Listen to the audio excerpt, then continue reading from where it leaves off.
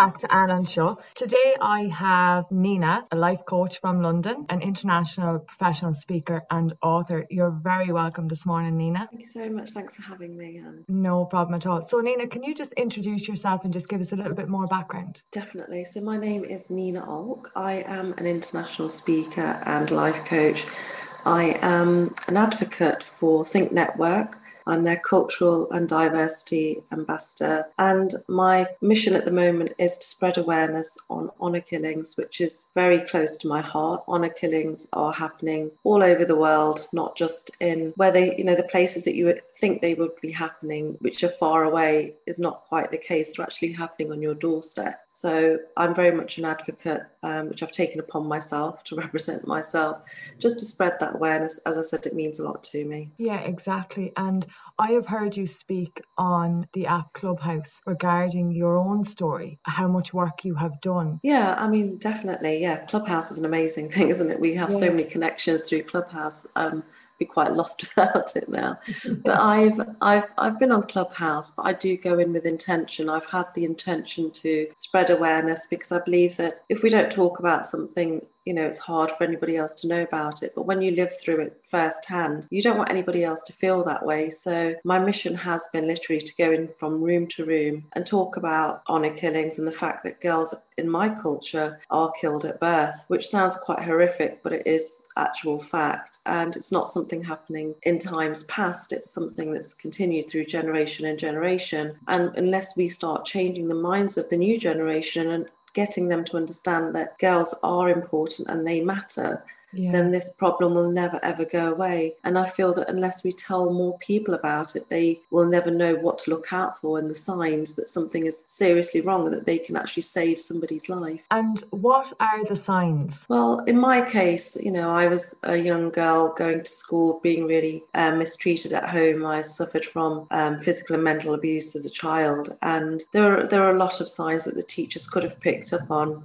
They could have picked up on the days that I was more withdrawn than others, and they didn't really ask me questions, and I didn't. At that time, you don't really know about normalization because you're in this little bubble that you're taught certain things and you follow that sort of train of thought. But if somebody was to sort of ask me if I was okay, I probably would have said no quite a few times because I was really struggling from the age of sort of 8 upwards. I started to really not like the way I was being treated at home. I mean, that was just the way that they treat you because you're a girl. So in effect, there's not a lot of signs you can see other than neglect and the fact that I was quite a scrawny little girl, so I wasn't fed. I was always scavenging for food. But there were lots of signs that teachers could have picked up, maybe family friends could have picked up, maybe people in the community just watching me walk past the house every day could have picked up, thinking, there goes that girl who's never clean, that's always dirty, looks very withdrawn, and not necessarily come out and done something huge about it, but even just to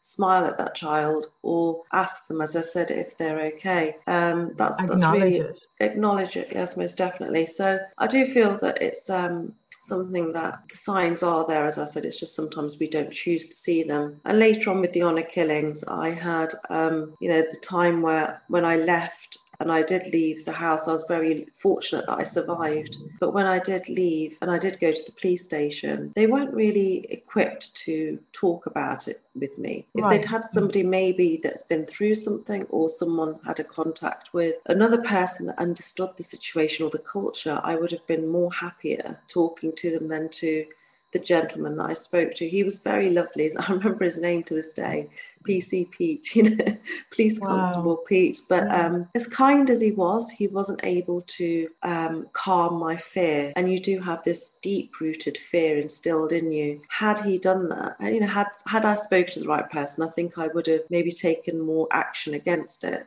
But you are so scared, you don't want to do that. And how old were you then? I was 21 when I'd actually escaped the house. I don't know if you've heard me telling my story on Clubhouse, but I'd come back from a very horrible arranged marriage. So I was forced into a marriage. And when I came back from the marriage, I came back because of abuse. My father-in-law spent 4 years just trying to molest me and sexually abuse me. And I continued to push his advances away because it wasn't something I wanted. So from the ages of 17, I had him continuously torturing me almost with this sexual bullying, I would put it. And when I did turn up, I was a little bit naive to think my parents would take me in and look after me because they saw it as that I had shamed the family name. Yeah. In my culture and a lot of other cultures, not just the Indian culture, when you go and do something like that, they don't want to be looked at by the community in a bad way. So my father and my brother then actually beat me savagely. And when I use the word savagely, I don't use it lightly because I was a very thin,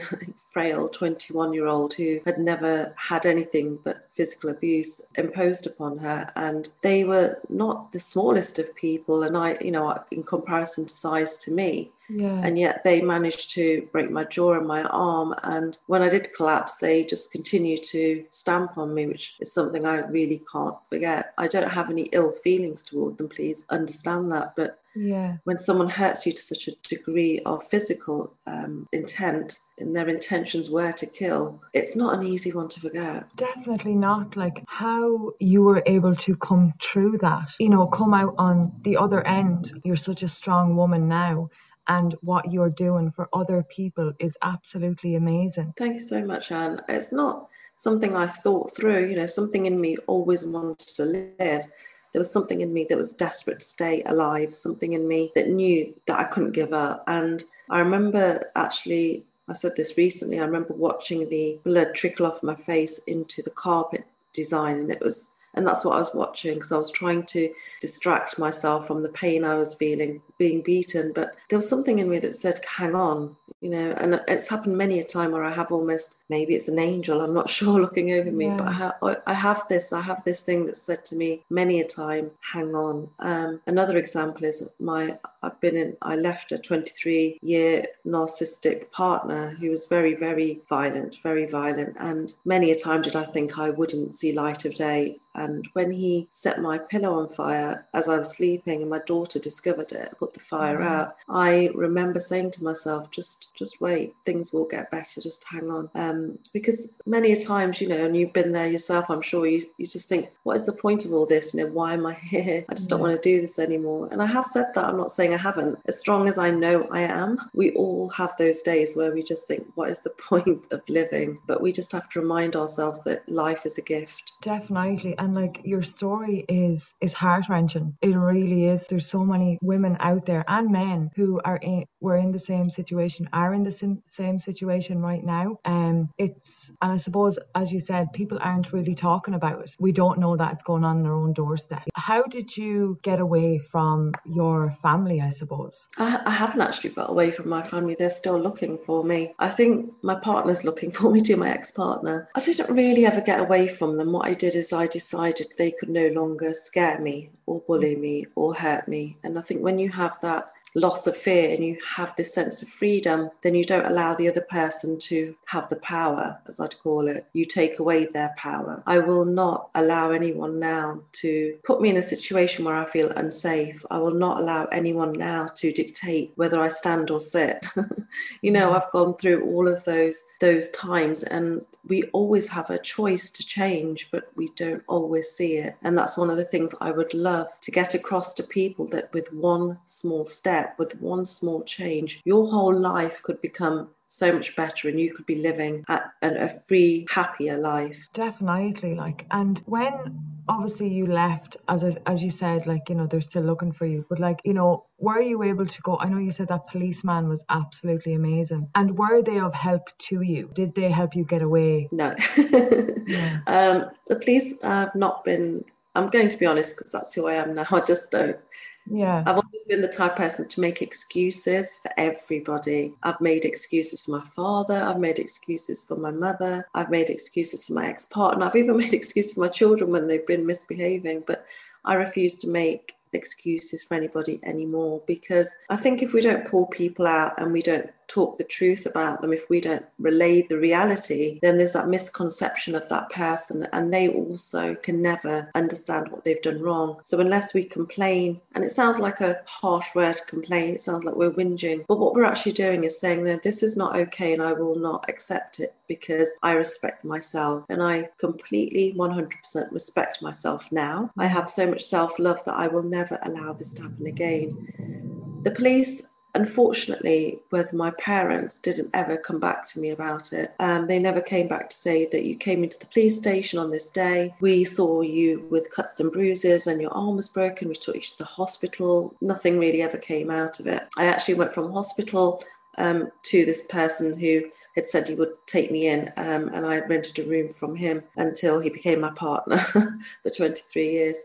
So I was literally going from frying pan to fire, but there was no actual support. And with the domestic violence, I was very let down because there are posters in the police stations in the United Kingdom that say, if you are suffering from domestic violence, speak out, don't stay silent. But when you break the silence, they cannot help you. I went into the police station when my ex-partner had travelled because I had a 4-hour gap of not being called, not being FaceTimed. So I rushed down to the police station and showed them a video of me being punched in the face from work, CCTV video. I showed them that I had I had doctor's reports. Yeah. I showed them that I had sound recordings where he knew I was recording because I told him I'm going to record this, so I knew that I could use it in that respect. But none of this was it was not good enough for me to be able to press charges because she said it was a little bit old. It had to be within the last month. Now, when you're physically being abused and physically being beaten and hurt, you cannot sit and say, 1 minute, I just need to record this piece of information so I can press charges. You cannot do it. And I think there's a lack of empathy within the police when it comes to a woman being held against almost her wishes. I felt I couldn't leave because he would kill me, but little did I know he was trying to kill me all along. I had no clue. I'd lost a baby because of his violence. He'd pushed me down the stairs when I was 8 months pregnant. I was literally about to have my son, and he pushed me with such force that I'd got to the hospital in the ambulance, and the baby, he wasn't going to make it. He died shortly after birth. So these sort of things can be stopped if there is more help for women in violent situations, because a woman doesn't want to be treated that way, or a man even doesn't want to be treated that way, because let's not forget, domestic violence doesn't happen just for women, it happens for men, and it affects the children horrendously. But unless there's a safe way of communicating with the police and them having a structured plan to actually say, we believe you, because half of the battle is thinking that nobody's going to believe me. Even now, I think people won't believe some of the things I say, but I've stopped caring because I know that I speak from my heart. I know it's true. I know these things have happened and my children have watched them happen. And I just have to sort of tell people what I feel so that they might find they may resonate with some of the feelings and think, well, it's exactly how I felt. I felt I couldn't speak out. I felt nobody would believe me. But the police really do need to take action. And I think they need to up their game, because domestic violence is one of the most rife things across the world, but especially, I know of it in the United Kingdom, especially with the pandemic. But regarding my thing about honour killings, I feel there's not enough education within the police force, and if there is, they're not showing it. Yeah, and like you said, with the pandemic, there has been so many people who couldn't get away. Then as well, they felt afraid maybe to reach out for help, because it has, over here in Ireland, it has been advertised so much, about domestic violence, whether it's men or women, because like you said, it's not just women, there's men as well that are being affected by this. Definitely. To reach out if they are feeling that way. But I suppose in your own story, did you ever feel that, like you were saying, you feel that people might not believe some of your story, but like when you went to get help, did you feel that you wouldn't be listened to? Definitely. I mean, it sounds a little bit out there, doesn't it, my story? Yeah. I even sort of look back sometimes and think, did this really all happen? But unfortunately, yes, it did. Some of the things that confirmed, there have been little, I believe in the universe, and I believe the universe sends us signs all the time, and little things have happened along my journey that have made me understand and really just take time to accept that things have happened, but also to let them go, which is why I don't think I feel any anger, or I don't want anything bad to happen to anybody that I've lived with, or even my parents, but I need them to at some point, maybe even to themselves, be very honest to know that they've done wrong. They don't have to tell anybody else, but if they can be honest within, I think that would be great. But I understand also that they've only done what they know. That's their mentality, that's what they've been taught, that's their traditional values for the culture. But going forward, I'm hoping that other people can start to change their way of thinking, and just because their grandparents or great-grandparents did it doesn't mean they have to do it. Yeah, I have often thought it's not going to be believed, but my father not long came out of prison. I don't talk about this as much on Clubhouse, but he came out of prison because he had abducted a daughter of his that he had in 2015. Sorry, no, I've got that wrong. He took the daughter, he abducted her in 2015, but she was 6 years old when he abducted her. He had her out of marriage with, I think, a European lady, and because it brought shame upon him, he didn't want to be found out, I guess. He took the daughter to India and killed her, and it upsets me, and it's one of the reasons I talk out about honour killings, because honour killings take place for so many different reasons that we can't even understand. And for this particular reason, the police had contacted me not long after I left my former partner to say, you have the same surname as this gentleman, he's on your birth certificate, can we talk to you about him in general? And they asked me one poignant question which really stays in my mind, that do you think there's any chance of this 6-year-old being alive? And I just felt my heart sink, because I knew that I couldn't give them the answer I wished I could. And even 2 days ago I turned around to my daughter and I said, I still have this hope, tiny little bit of hope, that she'll just turn up and I can take back what I've said, because I would rather be wrong in this situation, but my heart knows, unfortunately, that I'm very sadly not wrong. And would that be normal? To literally just abduct a child, if it brought shame on the family, is that normal to do? I think it does depend on person to person, as you know, you could be living next door to somebody who's the same sort of age as you, with the same colour hair, same ethnicity, same cultural upbringing, but they could be a very different person. So I don't want to label everybody and tarnish everyone with the same brush. However, I would say I've worked out 75% of people from Asia and Africa have this mentality. My own father definitely has this mentality. He did this to me when I was 21. When I was 23, he tried to abduct my daughter. He wore a wig. He offered money to my landlord. I think it was £5,000 he offered for information of where I was, so that he could take away my baby girl and kill her. Now, you see, we often see in the news that someone's buried so many people in the back of their garden over a number of years, and they only get found because somebody new has opened up the ground because they're doing some renovations, or they have been found from other means because somebody's told about something, or the police have actually discovered that somebody is a mass murderer. But I wouldn't be surprised if 75% of the Asians living in the United Kingdom, in Ireland, in Scotland, in America, in Europe, incomplete, if not 75% of those people, at least half of those have got somebody or a baby buried in their house somewhere. Wow, that is scary. It doesn't bear thinking about, and obviously it's a very, sensitive subject as well, It's taboo. We're not supposed to talk about it, and it makes people feel uncomfortable. Yeah, exactly, it would. But as you said, we need to talk about it a lot more. We need to express it and make sure that people are listening, because it is important. Yeah. No, definitely. I'm sorry to interrupt you.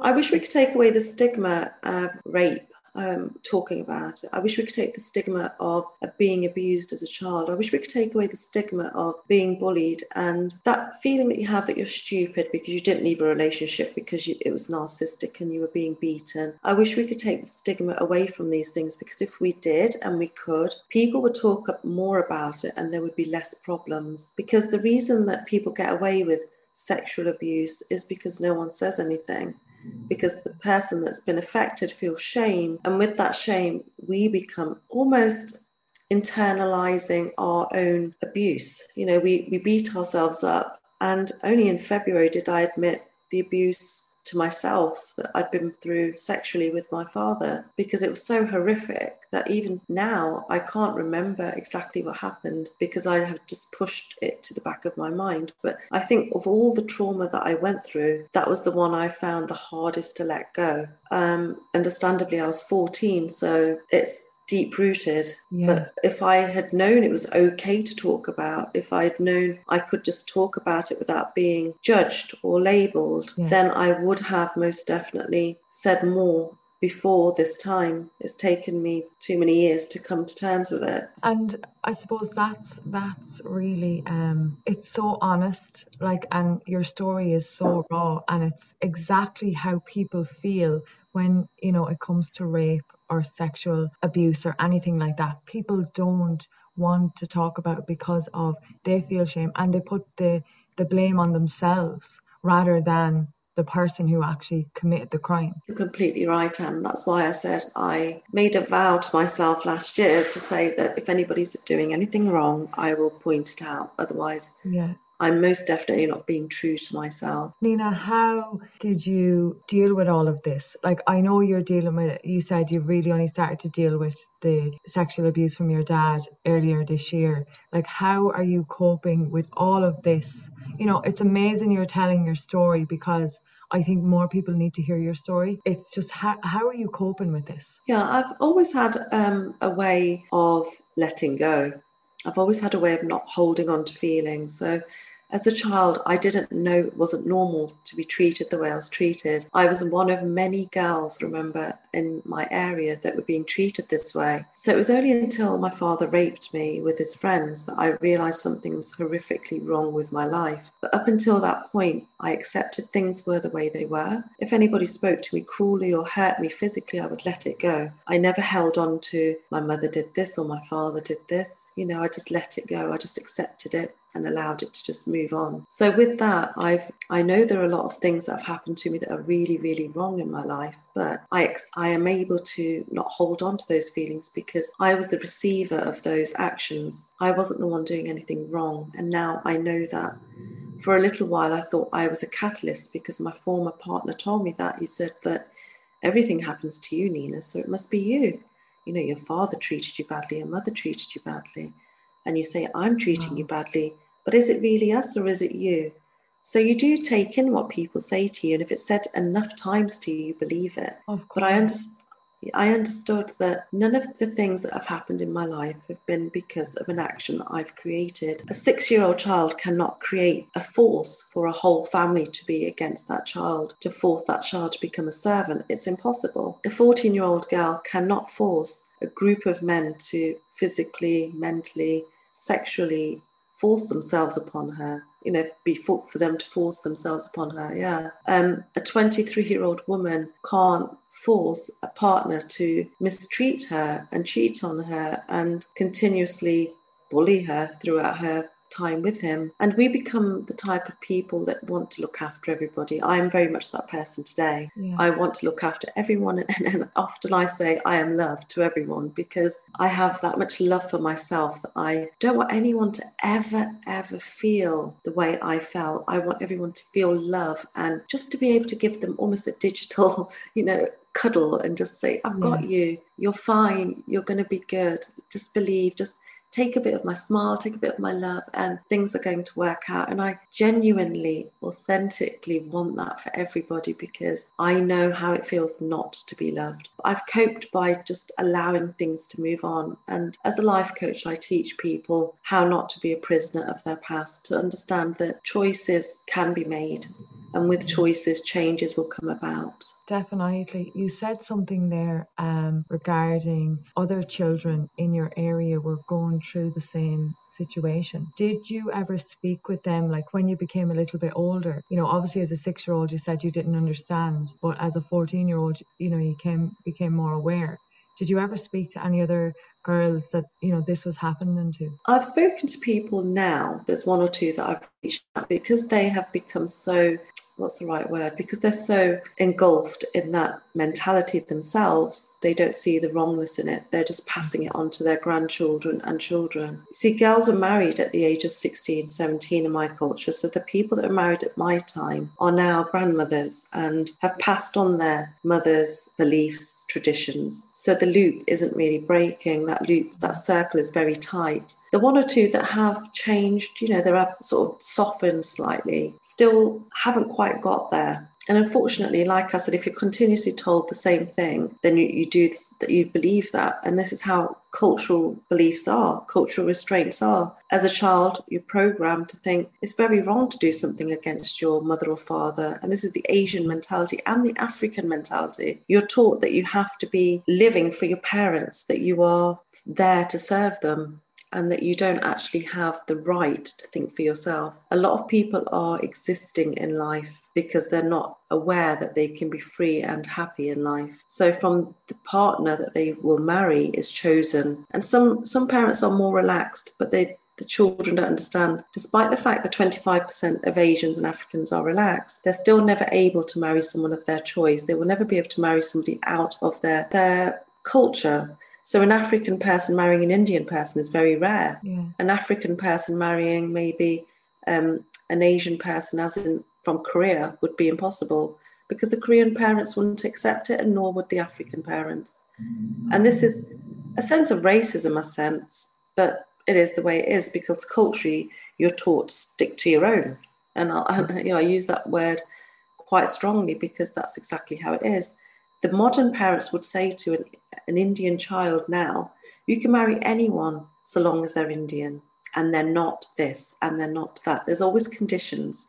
Yeah. But, I understand that even in Catholics, they can be quite strict with regards to who you marry and who you don't. But I just believe now in this day and age, if you find somebody that's got a good heart and they have good intentions, then isn't it better to be with that person and actually live a life that you can be happy?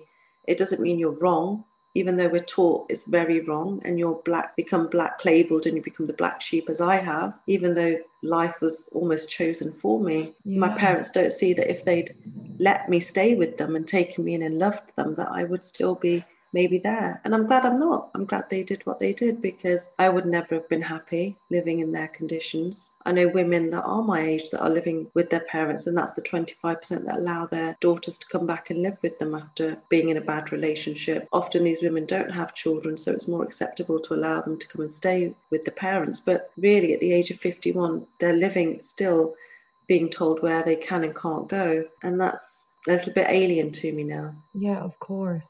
And obviously you said you don't hold anything against your family, because you've let that go. And that says a lot about yourself and the way you are as a person.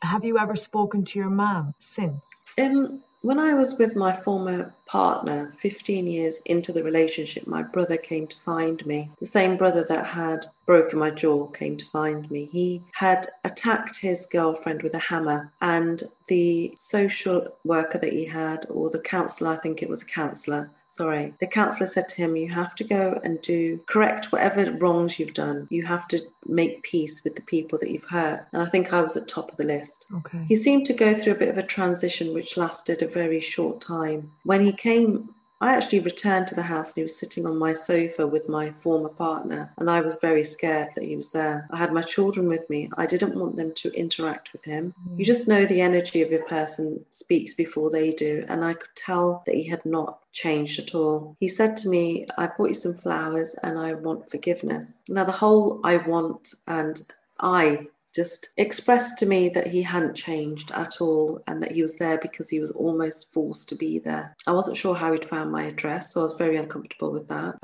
because I know how unsafe I felt. Yeah. But he asked me for my forgiveness and for me to forget it.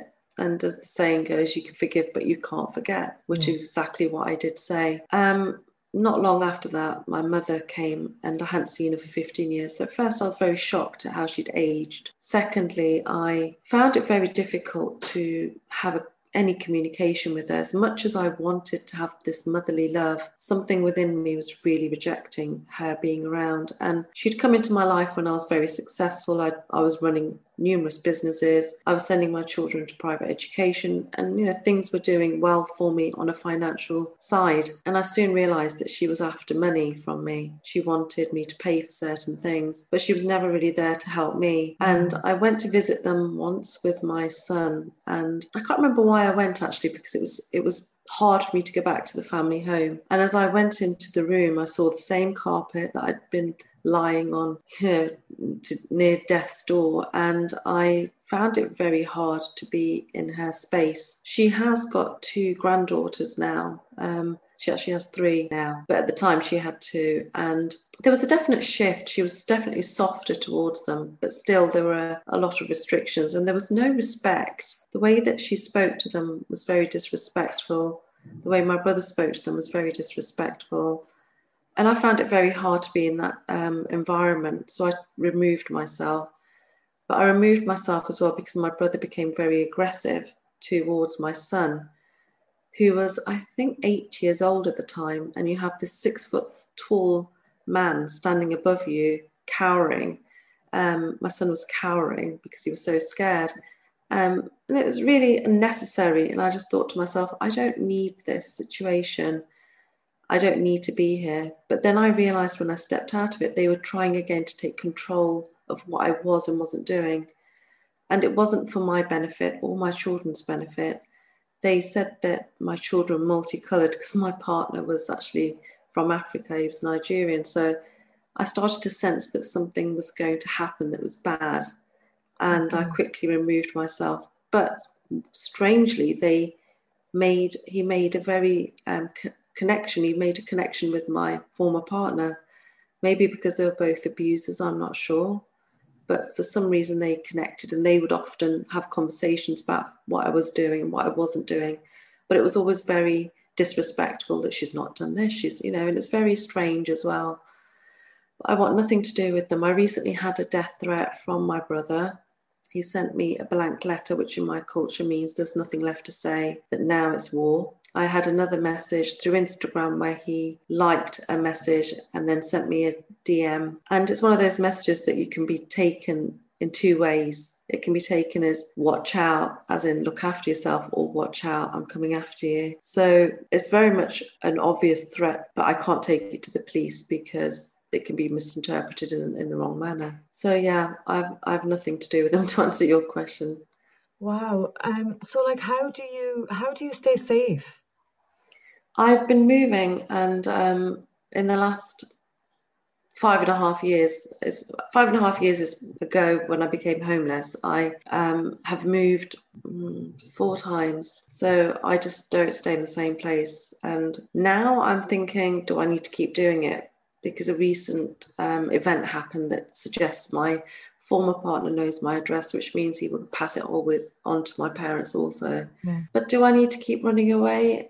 The only reason I was doing it was to try and keep my son safe. But am I teaching him it's the right thing to keep moving? I'm not sure. So now I'm starting to believe that, again, like I said, that the fear has subsided, and I'm strong enough now to stand up against all of them, because I'm not doing this for myself anymore. I'm doing it for all the people that are still in a situation where they fear waking up in the morning, where they fear going into the kitchen and collecting, or making a cup of tea for their father or mother. I'm here for those people that are counting down the days to an arranged forced marriage. I'm here for those people that want to leave the marriage and can't because they feel they will be either killed, or because of domestic violence, they feel they just cannot walk out the door. So those people need me, and I want to help as much as I can. So the fear is no longer there at all. Wow. Like, you are such an inspirational woman. It's amazing like how you are still so strong and are not allowing them affect your life and your future, and you're willing to stand up to them. I suppose, Nina, you said like you're a life coach, and has that kind of helped you with, I suppose, how you can not forget, but how you can move on from the past and kind of give you coping mechanisms for going forward and Yeah, your plans? yeah, definitely. I'm in a really good place. I'm in a very happy I'm very excited about life. You know, I've discovered life almost 2 years ago. I feel I've discovered it to a point where there's so many things that you don't understand people are missing out on. I had never been bowling. I had never been to play pool. You know, these little things that people take for granted when they're growing up. The cinema was something I hardly ever did. I'd never been to the cinema. I think I'd been a few times with my children, but never really been to the cinema, you know. And there's so many things out there in little pleasures, just little things that I love to do, that I'm discovering all sorts of things. And I want that for other people. And through life coaching, I'm able to almost free somebody's mind to the place that they've been stuck. And the reason I say stuck is because it's easy to become stuck. It's easy to say, why doesn't my mother love me? But the more you talk about it, the more it actually brings you down. It becomes this heavy anchor that's weighing you down on a daily basis. And imagine walking around actually carrying a physical anchor. It's impossible to do. But what I try to do is get people to free themselves of this said anchor that they're carrying. And I tell them that, you know, you've got this endless blue sea of opportunities out there. There's so many things you can be doing with your life, and there's nothing that's impossible, nothing. You just sometimes have to take a risk and believe on an idea that you have, or whatever the situation is. If you were running a business and it's got wrong, but what about all the things that went right? You're leading up to what went wrong. You know, you created a business, you found customers, you did certain things. Okay, it's gone wrong, but what have you learned from that? What can you take forward? How can you help others with that knowledge? That's a business in itself. I mean, you're doing podcasting and it sounds like you're quite professional, because I've heard some of your old podcasts before me, and I thought to myself, these are really well edited. You could be teaching people that. You could hold a workshop. And I mean, when I say to people, this is what I want to earn an hour, they sometimes give me a funny look, but it's so doable. You know, there's ways that you can do it. You literally have to find 40 people or 20 people, charge them, for example, £49, which people would happily pay, and you've got £1,000 an hour, which you could easily make. So life can change for everyone if they want to take the choice to make it change. But I do help people get through some really horrible situations, and often I have clients that are of high caliber, they're elite athletes, and a lot of the problems are that they've become very successful and they've worked hard to get to the goal, and when you've got to the goal, it's like, hold on a minute, do I deserve this? Yes, you do. We all deserve that, which is why I believe in celebrating your little wins. That will help you celebrate the big win when it comes to you. I have the hugest ambitions, and I'll always have them, because without that ambition, without that visualization of what can come into your life, you know, you're stagnant. You're not even swimming. You're literally just stagnant, swimming, floating around in a pool, whereas you could be enjoying it. Life is here to be enjoyed. Oh, definitely. Life is definitely here to be enjoyed. And I think that is something that a lot of people struggle with, is when they get to the goal, you know, they question it like, do I deserve it? And I suppose, you know, even though they've put in all the hard work to get to that, it can be quite, I suppose, daunting. And to be actually proud of yourself and say, well, I actually did that. You know, I worked hard. I got here by doing all that hard work. And as you said, celebrating those little wins. That day maybe that you don't want to go out training and that you don't want to do that business meeting, but you got through it. And that has now got you to your goal. Most definitely. Well said. Nina, what's next for you? Well, what is the next? Nina has huge ambitions, as she said. So I'm very blessed with the help of Think Network. I'll give them a shout out because I love them so much. But Gary, Emma, Lizzie, and Karen have really helped me to get my first TED Talk. And I say first because I believe there's so many TED Talks in me. I told my children when they were 7 years old or under 10 that I would one day do a TED Talk because it means a lot to me. One of the things I could do when I was at work and my former partner was watching through CCTV was use the screen without him knowing what I was watching. And one of the things I used to watch was TED Talks. I used to type in, what is self-love? I used to type in, what is abuse? What is a narcissistic partner? Because I didn't know. And those things really kept me going. Those things, watching those TED Talks really gave me clarity when the days were very vague, when the days were very cloudy. those days gave me sunshine when my whole ambience and the whole life that I was living was very grey. Those days that I could watch TED Talks just uplifted me and gave me that hope that one day I would get out of the situation I was in. So it's not like some people have it on their bucket list because they just want to do it. For me, it means so much more. It means that I can reach out to the person looking for what is an honour killing, or whatever the title will be, that person that needs somebody else to just say a little thing that they're going through or have been through. And we need that as humans. We need that compassion from one another to sort of be able to recognise that we're not the only ones going through this. It makes us strangely feel comforted, and I want to be able to comfort those people who feel that they're very much alone in their lives. I really want that. So TED Talks will be recorded, I think, in May, the date. I'm still waiting to find out exactly the details, but so it's not that far away. I'm excited about that. I'm excited about getting to America because I have a lot of, how can I put it? I have a lot of talks to do there, a lot of platforms upon which I will be speaking. And the reason I want to talk on platforms is not because I have an ego or that I want to see myself stood on a stage. It's nothing to do with that.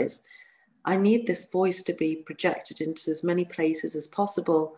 I need this message to be spoken, even if it's repeated on a daily basis, as many places as possible, so that I may reach a person that's not heard it before, who can use this as a catalyst and say to somebody, I was listening to Nina on Clubhouse and she was talking about honour killings.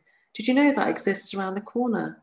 I just need that. I really need that, because the people that are in trouble in those positions haven't got a voice.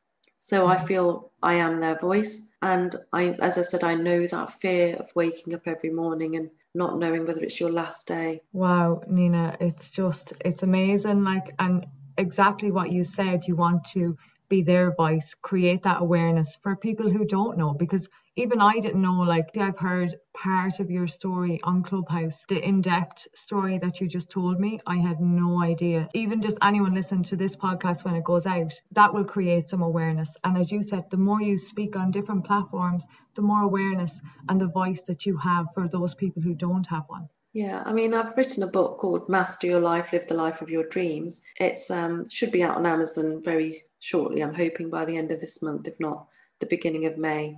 And that's a self-help book. And in that book, I've covered things like love and relationships, family, health, money, coping with COVID. And the reason I wrote it was I wanted people to just find a different way of thinking sometimes when you are in a situation and you say, oh, I can't afford it, which is a common thing to say. But instead of saying I can't afford it, to say, how can I afford it, changes the whole narrative.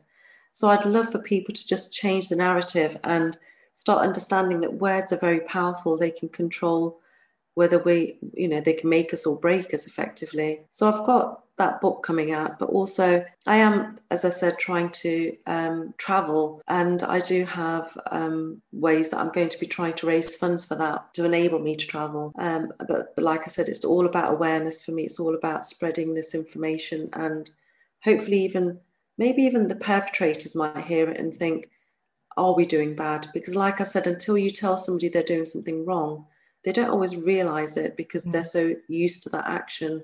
So for someone else to call them out, maybe they might consider themselves that it sounds horrible when she says it, and understand that it is a horrible thing to do. Yeah, definitely. Nina, look, thank you so much for coming on. I really appreciate it, and wish you all the luck in the world with telling your story and creating that awareness and the venture of your book. Please do let me know when it is out on sale, and the very best of luck. Thank you so much. Thanks, Anne. Thank you.